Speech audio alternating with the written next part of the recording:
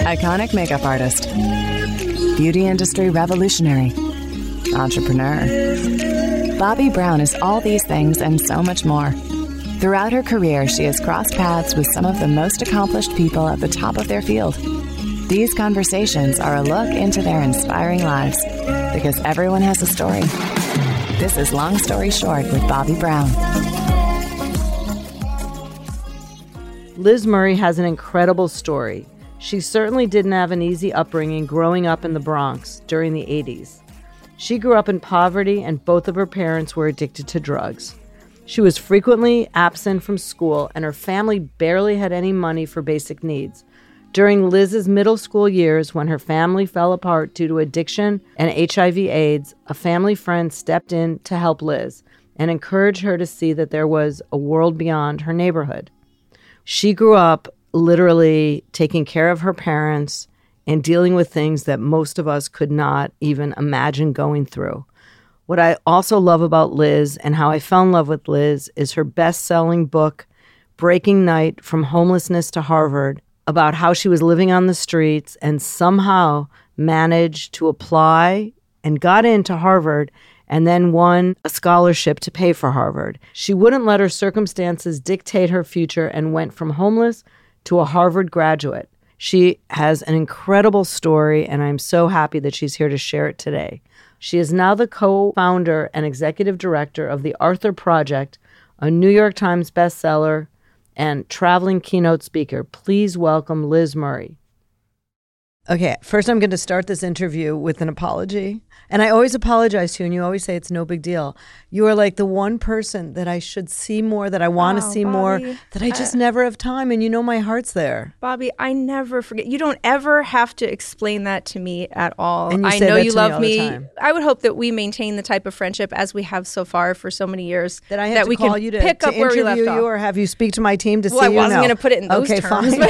but you can sort of always pick up where we left off. Yeah. Anytime. Aw. Well, I don't even know where to start, but this morning I was telling Michelle how excited I was to see you, and she said, how did you meet her? You know, and she said, I started reading some of the things, and I said, honestly, I read an article in the New York Post years ago, and I remember the New York Post article was, your story, and you talked about a woman that did your laundry because all she had was change, and I tore out the New York Post, and I somehow found you and asked you to be in my book, Pretty Powerful. Yeah. And that was many years ago. I know the article you're referring to, and it's funny what stands out differently to different people, right? So some people will read a story like, wait, you went from homeless to Harvard, right? And you get all this attention from people for a number of different things. And I find that it speaks to sort of where you come from, Bobbi, that what stood out to you was the ordinary act of kindness, the choice that any person could make. And just for context, anyone listening, the deal was, right? Everyone listening. Right, everyone listening. If you're not listening now, stop, call your friends, tell them to listen. It's worth it. If you hear us, we're talking to you. I really love that you highlight that right away, because I don't know how other people feel when they're in low stages of their lives, but I have been in the darkest places, and I remember what it would feel like to watch television and see people doing all these incredibly big things and feel like I could never really be a part of things, right? And then through this experience where I had been homeless, which you so beautifully identified, this encounter with a loving individual who knew, okay, this girl's on the streets, she applied to Harvard, how can I help?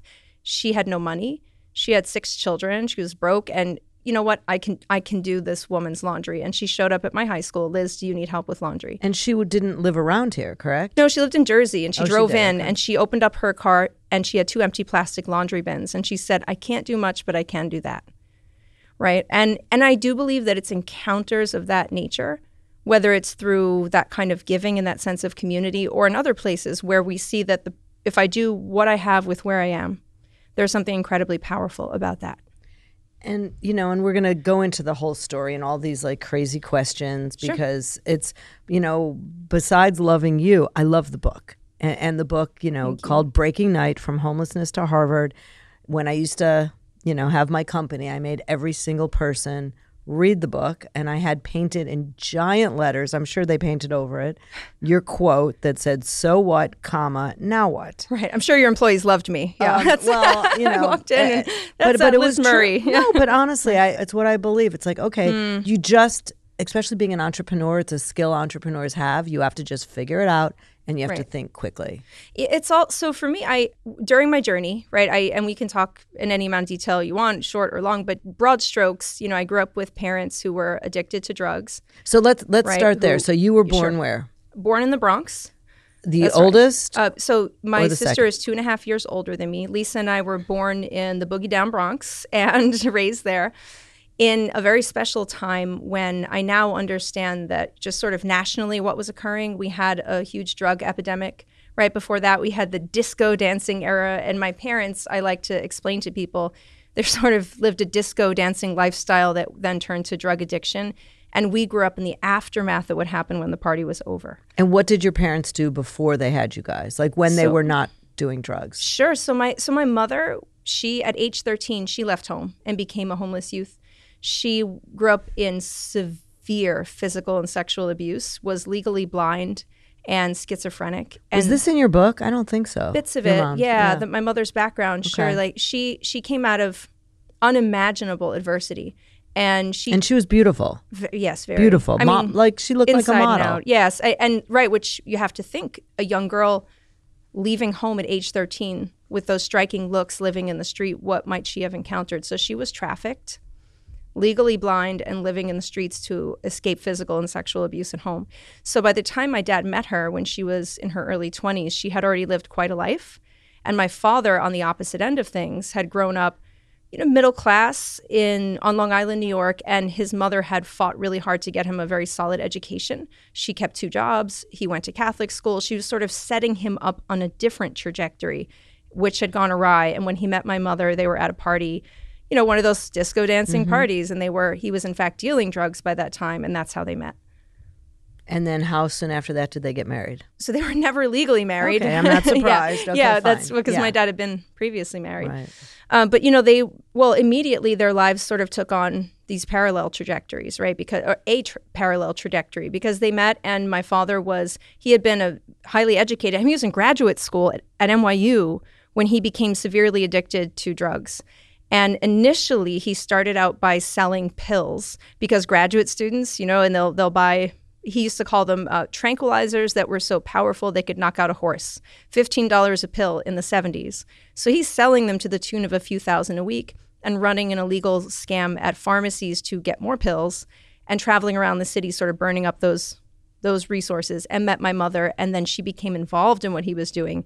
And in a little tiny tenement apartment in Greenwich Village, they were living a very, as I said, 70s and strange. I look at pictures of them and they were decked out in full 70s gear. My dad had these mutton chop sideburns. They had, a boa constrictor in their apartment, gold necklaces, like cocaine across the table. Well, this is your next book. They were, The I'm writing prelude. another Yeah, book right now. It's a okay. little different than that. Yeah. But so they lived that lifestyle. And then, of course, it caught up with them. Right. Right? Because how long can you do that before something happens? And then when you were born, they were full on doing drugs. Yeah, so when I was born, it caught up with them, and my father had been incarcerated. So my sister had been born first, and they had this baby in this very precarious situation. My mother's mental illness started to flare up, and she was having bouts of schizophrenia that were very serious. My father was arrested, and when I was born, my mother used heroin throughout her pregnancy, and my father was incarcerated for the first 3 years of my life.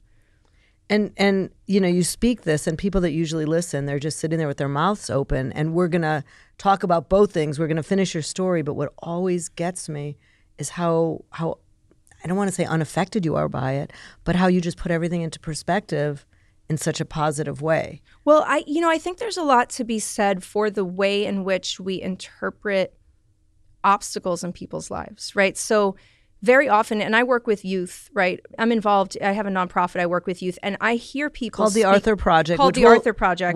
You can Look that Google up. it now, but Yes. we will talk about it later. Yeah, for sure. And I only mention that to say that I'm sitting in the middle of many conversations about youth. And what I find is that whether I'm with funders, donors, volunteers, like the general public, okay, when we speak about adversity in the life of a child, we tend to conflate that adversity with the child's identity. We start to, they're not in a precarious situation. They are precarious, right? They're not living in an underserved, at-risk situation. They are at risk. And we start to make it who they are. But you talk about your parents with such love I mean, talk about what it was like for you as growing up with parents. Well, so this is what I mean, right? It's that the good and the bad happen side by side.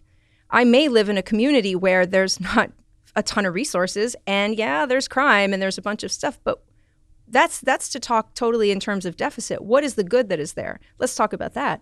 I had parents who were highly flawed, and we could spend quite a bit of time documenting that, and it would be accurate. It is also accurate to say that people can't give you what they don't have. And my mother was very loving. She tucked me in at night and kissed every part of my face and sang to me and told me stories. And when I walked in the room and my mother looked at me, you would think A-list celebrity entered the room. Her eyes would light up. And my dad would take me, he had that grad school experience. He almost had another life. It did not pan out. So he had this sense of, I've got to expose you to reading. And he took me to the library every Saturday of my childhood. And we checked out stacks of books that we never returned, and, had a few aliases at the New York Public Library. But, you add all of this up and this sense of relationship and love. We didn't have money. We didn't have much. We had each other. And I never really lived in this sense that something terrible was being done to me by their addiction. I knew it was terrible. I was devastated, but I thought it was something terrible happening to all of us. And that distinction is everything, because if people can't give you what they don't have, you can release the need to find this sense of blaming people, assuming the worst from them. I'm going to instead go ahead and assume that if they could have done better, they would have done better. Who has a baby, holds the baby in their arms and thinks, I can't wait to mess you up, right? Like, who does that? Right. I can't say it doesn't exist, but that is not my experience. My experience was love. So growing up, your parents were dysfunctional but functional until a certain point, until Yes. it just got to the end. Absolutely. So, you can't, drug addiction, if you don't treat it, it doesn't get better, but what people don't realize is that it also doesn't it doesn't stay the same. There is a deterioration. And here we are talking about late 80s, early 90s intravenous drug use in group settings in the Bronx. So it doesn't take too long to figure out what happens. They contract HIV. And this is before. But they also had to pay rent and they had Yeah. to feed you. So Sure. how did they do that? So my mother, being legally blind and schizophrenic, and she was hospitalized like 3 or 4 months a year my entire childhood in a psychiatric ward, she qualified for disability. So we got disability checks from her and some form of welfare. And, those checks were what they were for a time, and they managed just enough, right? Our daily life cycle was just sort of, we lived for the check that came on the first of the month, and we all just had this unrealistic sense of that being enough. And it was for a few weeks. And then every month we lived on this cycle of the moment we ran out. And they ran out of drugs. We ran out of money. We definitely ran out of food. And then it became this question of, what are we going to do until the next one? And I think when we think about long-term impact for people, it's very powerful to grow up in a household where you'll hear conversations like, what are we eating today? Are we not eating today? The lights have gone out. Can we afford the electricity, or are we buying candles? I believe people will grow into the conversations that you create around them. It's very powerful how you speak about expectations. And it doesn't just go to your head. It goes to like sort of a marriage between your head and your heart. It affects you on the level of belief. And I grew up in a conversation of survival. And therefore, everything was seen through that framework. You don't plan for the future. You don't expect to thrive. You get through right now. And that mentality is what spun out when they finally contracted HIV, when we'd gone through years of not having enough food in the house, when we ate ice cubes for dinner many times, chapstick, toothpaste, when our neighbors took very good care of us when they could. It comes to a head, and it certainly came to a head in our household. I just remember one of the scenes in the book that I have never forgotten, where you had to go get your mother from a drug den and carry her home and give her a bath and put her to bed. And how old were you? Oh, at that time I was an adolescent. She used to drink at this place called Madden's Bar in Bedford Park in the Bronx, and she could be found there any hour of the day. And at that time, she actually wasn't using intravenous drugs, but she was near the end of her life and was drunk morning to night every day. And then she tried to get home the 7 or 8 block walk, and we would have to, I'd go pick her up. My friends would come, and she would be, she'd throw up, she'd fall down in the street. We'd help her walk home.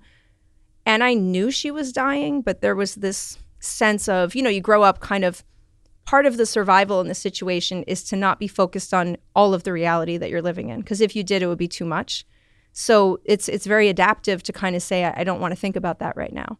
And I pushed it off, but I held the whole time a deep sense that something was coming. And when did you find yourself homeless? What right led up at to that time, my mother, and here I am in the Bronx, age 15. I had by then lived in a group home. I had by then lost the apartment we grew up in. My father was in a homeless shelter. We were staying with my mother, a very precarious situation with a man my mother had dated, and she got so sick she was in the hospital way more than she was ever there. So suddenly I'm in this apartment with this very odd man, and it's bad for a number of reasons. And I started to go, and then I didn't want to go to the group home because very dangerous things had happened to me there. How do you end up homeless in the United States of America if you're underage? People really don't understand. And I tell people you need two things. And one is that something tells you cannot trust the system, and that happened. And the other piece is your family comes undone. And then what do you have? So I began sleeping on my friends' couches at the age of 15.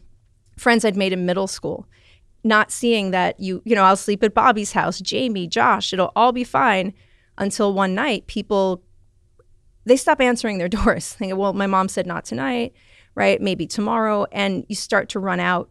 And when that began to happen, I slept in hallways, I slept on the D train, but I always had this sense, tomorrow it'll be okay.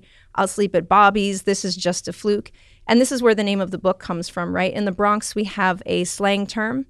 When you stay up all night until the sun rises, we call that breaking night. And so I would tell my friends, I'm fine, I'm just breaking night. And it had to be for someone to sit me down to say, actually, the word for that is homeless. That is not how I identified my situation at all. And one of the entrepreneurial moments in the book where I always think about is how you figured out the only way for you to get money was to help people put food in the groceries in their cars. My dad, this is where it's such a rich and beautiful thing to think. Whenever we think of kids growing up in these situations, I want to invite people not just to see all the bad. And I don't mean that from like some PC way. I'm talking about you might be missing something really cool. No matter where a kid is growing up, they have a culture, they have skills, there is a beauty in where people come from, period. Where I grew up, I learned a lot of very unconventional and very useful things from my dad and my mom. Someone asked me, well, how'd you know to apply to Harvard and do it the way you did it? And I'll go, my parents taught me what I needed to know. And they go, what are you talking about? They were high on drugs. They were dying of AIDS. And I go, well, look a little closer. So I'll tell you how. I grew up with my mother, we were on welfare, right? We had government checks. There's a thing a meeting you have to go to repetitively, like it's called face-to-face. And a caseworker sits across a desk and they decide, do you continue to qualify or not? Anyone on welfare is terrified at that meeting.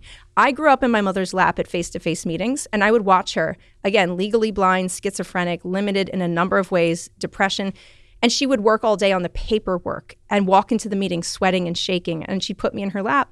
And I would watch she missed one box, one thing, one piece of paper. Caseworker would slam the file. Nope, next, come back another day. And we would start from scratch. And my mother's devastation. When I was homeless, and at some point, and we could talk about how like Harvard occurred, I had this realization that, when I realized that my mother is going to die, I am going to have to figure out if I ever go back to school. I pictured my future and I thought, oh, well, maybe I'll go to college. And I thought, oh, wait, what do people need on that application? And I really thought about my mother's caseworker. And I thought if everything wasn't perfect, then I wouldn't get my shot. And so I became obsessed with the Harvard application, the way that someone might approach their case-to-case, face-to-face meeting, right? Like the idea that everything had to be in order. I also learned what people now call grit through my mother, right? She was determined. I would see her, she grew up on the streets. No one could tell her no. We went to the deli once and someone sold her a gallon of milk. We got home, it was spoiled, and she marched back into that deli. They didn't want to give her money. I've never seen anything like it at age 8.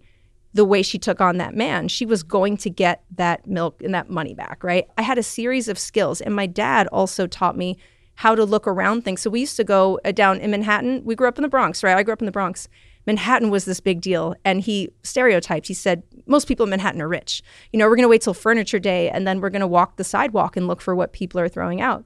And he taught me, Liz, look for things where no one else looks for them. And he would pick the trash, and people would stare at us. And I won't repeat now here what he said, but a lot of curse words and F this and F them. And he would point me right in the face and go, don't you ever let anyone tell you can't do something if you want to do it. Now I'm learning that over a heap of trash in the village. But later on, when it came to thinking about my life, I would say that those skill sets really served me. And did you live on the streets or mostly at people's homes? So I lived, initially it started just, first phase of youth homelessness is often couch surfing. So that's to say that you have no idea what's about to happen to you. And when it wore out that I could stay at other people's houses and it got awkward and I had that sense of just tonight on the subway, just tonight in the park. And also one key thing people don't realize is any building in Manhattan, especially in the Bronx where it's less structured, you can walk to the top of the staircase and before you get to the roof, if the alarm doesn't go off, there's a landing. Who's going to come up there all night? Probably nobody. So I would sleep there and I had a girlfriend with me who also had nowhere to live and we would like kind of laugh and hang out. We'd sleep. When the sun came up in the morning, we kept walking. So it was always a careful balance between where have I not worn out my welcome and can I sleep in this hallway or that place? And when my friends' parents leave for work, maybe Bobby will let me in and no one's home and I can secretly shower, nap, snack, and leave. And were you still in school at the time? So at the time I dropped out. So the timeline of it is I went to a group home when I was 13. I got out of that group home determined to never go back into the system for what happened to me there. I thought my parents lost the apartment. My dad is in a homeless shelter. My mother is in the hospital and she was had 68 T cells left. She was dying. And so I thought that I was, resourced in a great group of friends that I have just sleeping at their houses. And then that situation occurred where it was not so much that I could stay there. So then I started sleeping outside.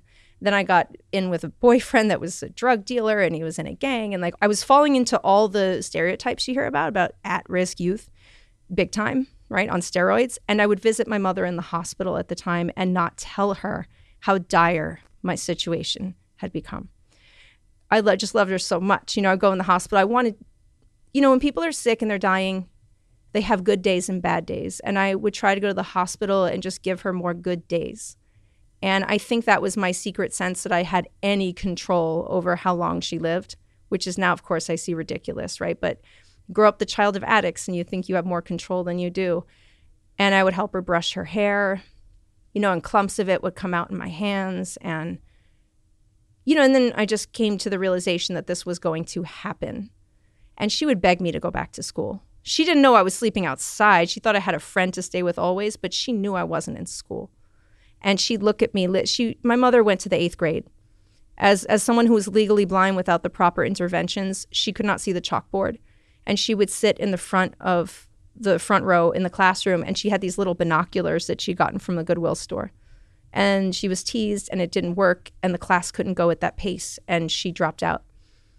And she would remember that and look at her life and urge me, Lizzie, she called me Lizzie, Lizzie, please, sweetheart, go back to school. And I made a promise to her that I would. And she died before your dad, right? She did. So I had, I just turned 16. At that time, I was in a motel for a string of weeks with the drug dealer boyfriend because I was making great life choices. And, and she died. And I remember having this theme in my head at the time, right? I had all these things I knew I was supposed to do. And I think human beings are like that. See, I worry when people listen to what I'm saying, I think people go, oh my gosh, that's so severe, right? And we can disconnect. But wait, there's a whole amazing side to the story. Right. The story sure. afterwards, which, we're going to get to. So yeah. It's not, Liz, you're a miraculous, amazing kind, woman. Bobby. I think if every story holds truth for everyone, right? If I hear your story or anyone, I'm sure anyone listening to this, you have a story. We have stories. And the question is, can we find ourselves in each other's journeys? And in this sense, throughout the whole time I had nowhere to live, I had this voice in the back of my head that actually I think is human universal experience, which is, people can sometimes call it the what if, but I mean this in a very positive sense. That voice inside that nags you, no matter what it is you are doing, it always knows what you should be doing, right? It's the part of you that dreams and has the capacity to close your eyes and see things as better and different. It just hasn't occurred yet, right? It's like you dream from that. But then life happens. And I think of it like, you ever inflate a beach ball and you try to push it underwater and it fights for surface, right? It never quite goes away. And that's why I love Langston Hughes. What happens to a dream deferred? Does it dry up like a raisin in the sun, right? In the sense of, does it sag like a heavy load? Does it explode? We talk about where does it go? And we've seen that in lots of books, like The Buried Life. I love this idea of what mattered to you most. I had that too. You bet yourself that you walk down the street and anyone's sleeping outside who's homeless, they just want a better life. Your homeless neighbor, I want to offer that that's your neighbor. Your homeless neighbor, they just want a better life. And so I had that and I pushed it away with this one word that I think we all do. And the word is later. I'll go to school later. I'll get a job later. And I'm not proud of it, but I'll visit my mother later. And she became later too. And that became the lens through which I dealt with everything. And when she died, I hadn't been there in about a month. We buried her the day after Christmas.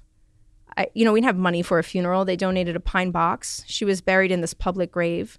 I took the taxi back from burying her, and something snapped open inside of me that I will never fully be able to put in words. But I knew that it was so powerful. I would spend the rest of my life sharing it with people. Like, even as I sit here, Bobby, with you right now, like, I can feel what it was. It is really something when a realization moves from your head to your heart. And I have a microphone, I have words, it's all I have. I don't have any other medium. How do I give this to people I want so badly? Because I knew that when I felt what I felt, if everyone could have that, they would forgive easily. They would not say later. They would do what's meaningful. They would love differently. When I lost my mother, I had also lost an uncle at the time, Arthur. A number of things had happened to me all at once. That period of time changed everything. I'm going to do my best to say what the thing was because it's the power is in the simplest things, right? So you could miss it. But I remember, I'll say it like this. I buried my mom. I went to my friend Bobby's house and I thought I could go back to being the same person. And it was impossible. Like, the change happened immediately, permanently. And it went just like this. I sat on his couch, 10 or 11 of my amazing friends from the Bronx. And what do we do every day? By the way, we're the Gothic crew at the time. Our hair is every color of the rainbow. We have piercings, and we're generally angry at nothing, right? And we're activists of nothing. And we're sitting on the couch wasting our lives. We've got dropouts. We've got people who are getting addicted. And I went from burying my mom to, like, I don't want to think and feel. I'll go sit on Bobby's couch. That's where you go to not be held accountable for anything. Bobby starts complaining to my friends about his mother burnt the pork chops for dinner the night before. I buried my mom and I was listening to my mother burnt the pork chops from this. His mom's a nurse. If you hear me, I love you. I love you. But, like, he was talking to my friends, right? So he's talking about that. And then my friend starts complaining about her teacher.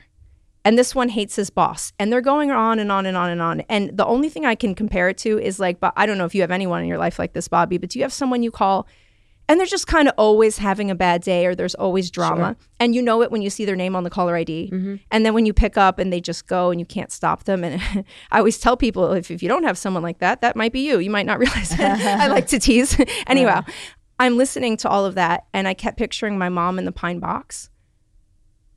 And I swear to you, like, as I sit here and talk to you, I can feel it. I changed like forever because I sat there and I thought, like, how dare we? Like, we are so lucky to be healthy. We are alive. You can always ask James, my husband, for those who don't know, he hears me talk about this all the time. I'm like, we're alive? We're alive and we're healthy? Look, I'm broke, but I'm broke in New York City. I'm like a healthy white woman in New York City with public transportation. I'm not in the streets of Calcutta with a disability. Like, how could I sit here and be this way? And so what unfolded was this bottom line.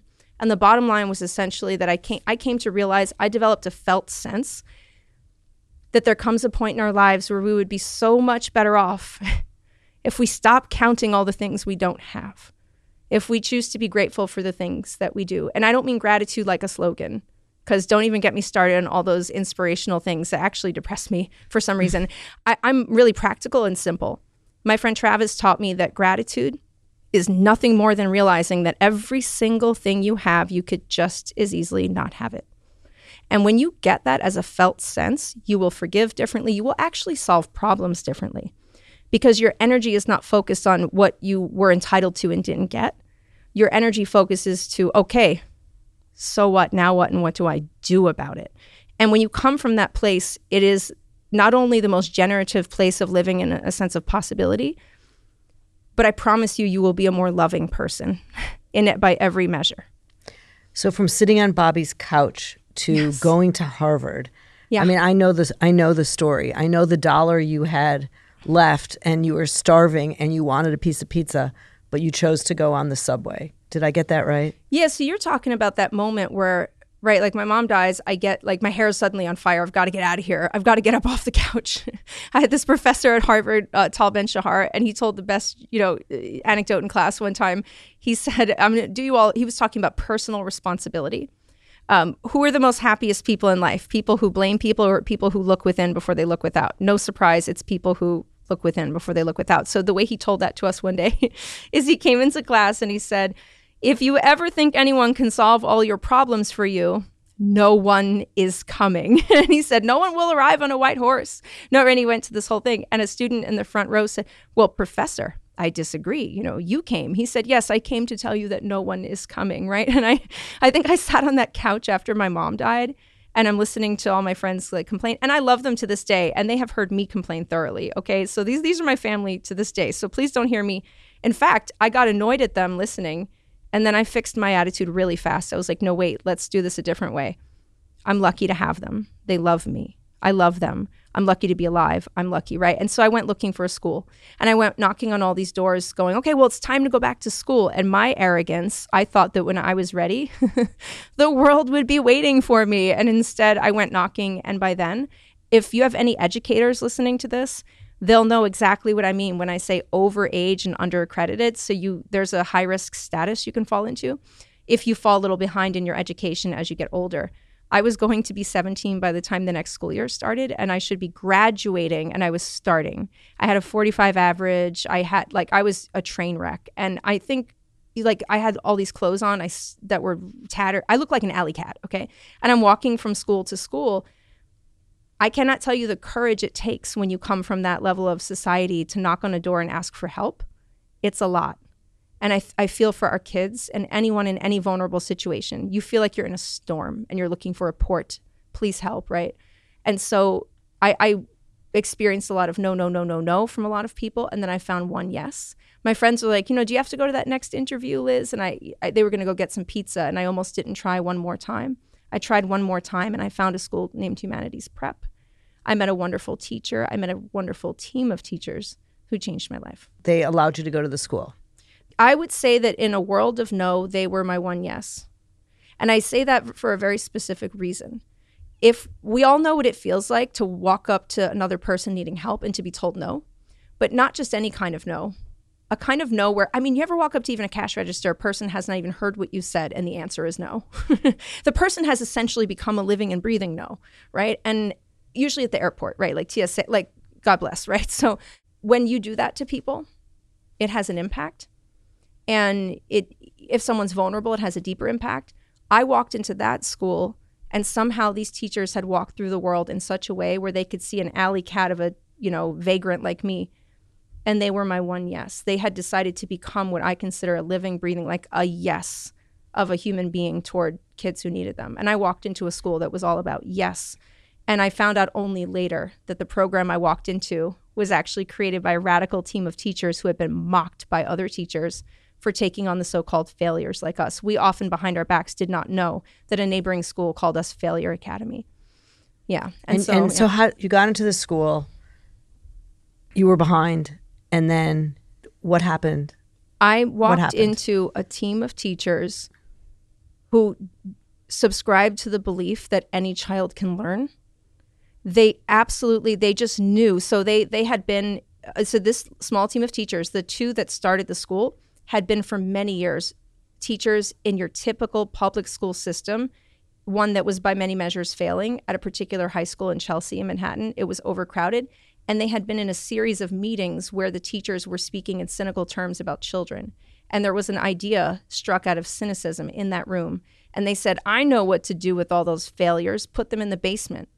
We'll give them a half-day program. Ha ha, they're making fun of them. We'll segregate them. Is the school still there? Yes. It is. So yes, of course. Can't say anything today about the current status of who's on that team, right, but this was like the mid-90s, okay? Who became my English teacher, a mentor to me, someone who I love, my teacher Perry, would tell me many years later that he had been sitting in these meetings and became furious and said, how dare you make fun of them? I challenge you to make a school that meets their needs. How can we change our school? They said, you think you're so much better, why don't you go do it? And like Jerry Maguire, this man put a memo in all these mailboxes, who's coming with me? And they gave him like the first and second floor of half a building, which is now called Humanities Preparatory Academy. But then how did you get to Harvard? So you got to think, I could have walked into a lot of schools. I had a fire in my belly about like, so what, now what? But if I walked into a no environment, what would have happened to me? I had these wonderful teachers mentor me who believed in me, who when I would pull back, they would say, I think you can do better. And as I said before, people grow into the conversations you create around them. I did not tell them I had nowhere to live. I was too scared about going back to a group home. I hid that. I put a fake address on my application. I got my father from a homeless shelter and said, we were literally rehearsing the address. Dad, I'm putting a fake address you live at, and I would quiz him. And then we went in, he screwed it up, whatever. We got the application. I went into this wonderful team of teachers, and I was surrounded by the first positive educational experience I'd ever really had in my life, so thoroughly positive. And I'm proud to say that I'm the product of a very successful public school system by teachers who refused to give up on people like me. And as a result, I was getting straight A's, hiding my homelessness. I did not tell them.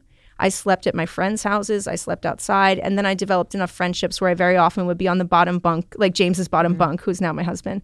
My good friend Ava, people took care of me. And there were nights where I slept outside. And when it came time to look at the end, here I was, I looked down at my transcripts, 96 average, straight A's, all these great awards coming in. And it was for the first time in my life that I had seen that you could actually, the question of can you change your life? I don't think you can do it alone, but... Was Harvard always on top of your list? No way. No, my teacher took us on a field trip to go to Boston. We had this top 10 students go to, all, but really, and top in our school had a lot to do with community service hours and helping others. So because we had this great community mindset, right? And I got to go on this trip and we were there like you take high school students to sightsee, okay? Right. We walk around and then of course we walk through Harvard Yard, and the idea was to get a picture in front of the statue that should go in the yearbook. That's it. I'm leaving. I look at my teacher and, I'd heard of Harvard and I was, what's this? Is it really hard to get into? And they're kind of laughing at me. And he goes, well, it would be a reach, but it's not impossible. And I applied. And what do you write your college essay about? Your life. Right. Your life. So I have nowhere to live. Here are my grades. I lost my family. I want a better life. And I sent it in an essay to them and to the New York Times for their scholarship. I was awarded a scholarship from the New York Times. They printed my life story on the cover of the Metro section. And I was awarded admission to Harvard. And I found out that the reach of the New York Times, I doubt, Bobby, I'd be talking to you right now if that article hadn't been written. Maybe I read about you in the New York Times and not the Post. I'll be much happier. Yeah. I read about it in one of those. Yeah. Well, the story is unbelievable. And now you are happily married to an incredibly beautiful man. A little tired, but incredibly beautiful. And you have two gorgeous children. Thank you, Bobby. And you are on the speaking circuit. Yeah. Yeah. Yeah. It's amazing. I'm moving into a whole new chapter of my life. I'm writing a new book. I realized that, I went off to Harvard and, my book ends and I'm on the stoop and the mailman's walking toward me and I know he has the letter. And at the end of my book, Breaking Night, I reflect on, well, whatever it says, I'll be fine come what may, because it's never been about the circumstance, right? So that's the end of the book. And I initially wrote quite a bit about being at Harvard and how hard that was and the many things that happened, but it was another book. And so I had a very interesting experience because I became a speaker at the same time that I went to Harvard, at the same time that my father was dying of AIDS, because he lived till I was 26. And I began to cross the United States, hired by people who have great means to speak about the power of the American dream, in a sense, translating poverty, right? But also witnessing the collapse of different aspects of our economy and seeing how complex it is when people are trying to achieve the American dream. So I'm writing about that in a new book now. Because what has always amazed me about you is you get up in front of these people and, I asked you a lot of questions about the story because it's a story that, people that haven't read your book, right. They better. Right. But I also think that everything out of your mouth is so positive. And just the way you look at the world is so incredible that you give so much to all the people that hear you. That's kind. And it's amazing. So you've got this speaking bureau. Yeah. That you've got one speaking bureau you work with, right? Yeah. Washington Speakers, anyone Bureau. that's listening. Yes, thank you. And then tell me about the Arthur Project. Sure. So, I will avoid, for the length of time we have left, I will avoid any great detail about the backstory of who Arthur was, unfortunately, which is what happened in the book as well. It got dedicated to him, and it was too deep of a story it needs its own, he's being written into the new book. But I had a neighbor in my building who made a very big difference in my life at some critical years, and really gave me a sense of a sense I matter. And I do believe a lot of that fed into my sense of self that held me to a higher standard when I had to make choices that would direct my life. And that was Arthur. And so my point of view is if you've had something work out for you in life, it's not really success unless it creates opportunities for other people. And so I have been spending a number of years how to distill down what happened to me and create opportunities for other people. And the latest result of that is the launch of a new nonprofit called the Arthur Project. And what we do is we use relationship-based learning to combat poverty. And we are redesigning the way that people think of mentoring. We are scratching the old untrained volunteer with a kid in a high-risk situation. And we are looking at an intentional transformation around the way we deliver mentoring. So just the way they did in daycare, it's not daycare anymore. The gold standard is early education. We're transforming the way that mentoring is delivered. And I am spending my life at this stage, not only raising my beautiful children with my husband, who I love dearly and who is my best friend, but also looking at how to pick apart anything that I have to offer to make it useful for others. And I encourage anyone, really, who has had any good thing happen for them to take a close look at how that occurred, who was involved, and how you can pass it on to someone else. And where could people hear more about the Arthur Project? Yeah, sure. If you go to thearthurproject.org, I would be so grateful. Find out what we're doing with youth, because I think there's our direct service, there's our kids, there's our program. We're based in the Bronx. I went back to the Bronx where I'm from to do that. But also we have aspirations to make a national impact. I do believe that people are very obsessed with outcomes for youth, understandably. Algebra, attendance, all these things. My strong felt sense is that it is the relationship. The relationship is first. And we are looking at the science of relationship between adults and children and how to distill down what makes an adult effective with youth. And my high hope is to, teach that across the country and offer that to anyone who cares to reach a child. And where else could people see what you're doing? Sure. So I have a book coming up. Thank you. But it won't be out for about 2 years. So it'll be called The Weight of Two Worlds: A Bootstrapper's Love Letter to America. And it's about the takeaway. I'm very moved by Martin Luther King's take on the beloved community.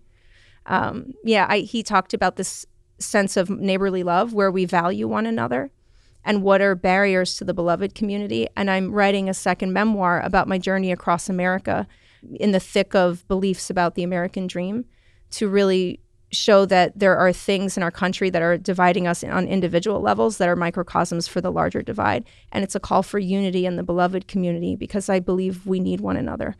And also on Instagram are you active on Instagram and Facebook? I'm sorry to say, I'm on Facebook, absolutely. Okay. I'm on nothing else. Liz Murray, Facebook. Yeah, that's me. So Liz Murray Breaking Night on Facebook. Okay, Liz Murray Breaking Night. And first of all, guys, listen to me. Go get the book. Go right now where you buy books on Amazon and read this book. I'm not an avid reader. I'm an avid listener, but I have read that book so many times. My Bobby, kids have so read sweet. it. Every person that worked for me has read it. Editors have read it. It's really, Bobby, it's a change your incredibly life. Sweet. Thank you so much, Bobby. So I'm so happy to see you. Can I just say I'm really excited for you at this stage of your life to be creating a big what's next. Because why not? Because why not? And also you have this tremendous lived experience that can be made useful to other people. So once we get that, who are we not to share it? And you share it so fiercely. I'm really excited for you, and I'm so grateful to have a chance to be here today and be even like a small part of it. And I apologize for being the worst godmother ever. Ever. That means I'll tell them. Will she send a Christmas present? Yes, Bobby, I'm teasing you. Well, you know I will. So anyways, I love you, Bobby. Thanks for having me. Thanks here for today. coming. Thank you. That was my conversation with Liz Murray. Even though Liz has seen so much in her life, it's amazing to me that she's always so positive and always sees the best in every situation and has hope in the future. That's it for this episode of Long Story Short. Follow me online at Just Bobby Brown. If there's someone you want on the show, let me know there. And if you guys want to ask me a question, just go to askbobbybrown@gmail.com. Ask me any question, and please tell me who else you want me to interview and what topics you want me to cover. If you really like the podcast, rate and review the show on Apple Podcasts or wherever you listen to podcasts. And if you really like the show, send me a few bucks. I promise to send it to charity. And that's a wrap for Long Story Short.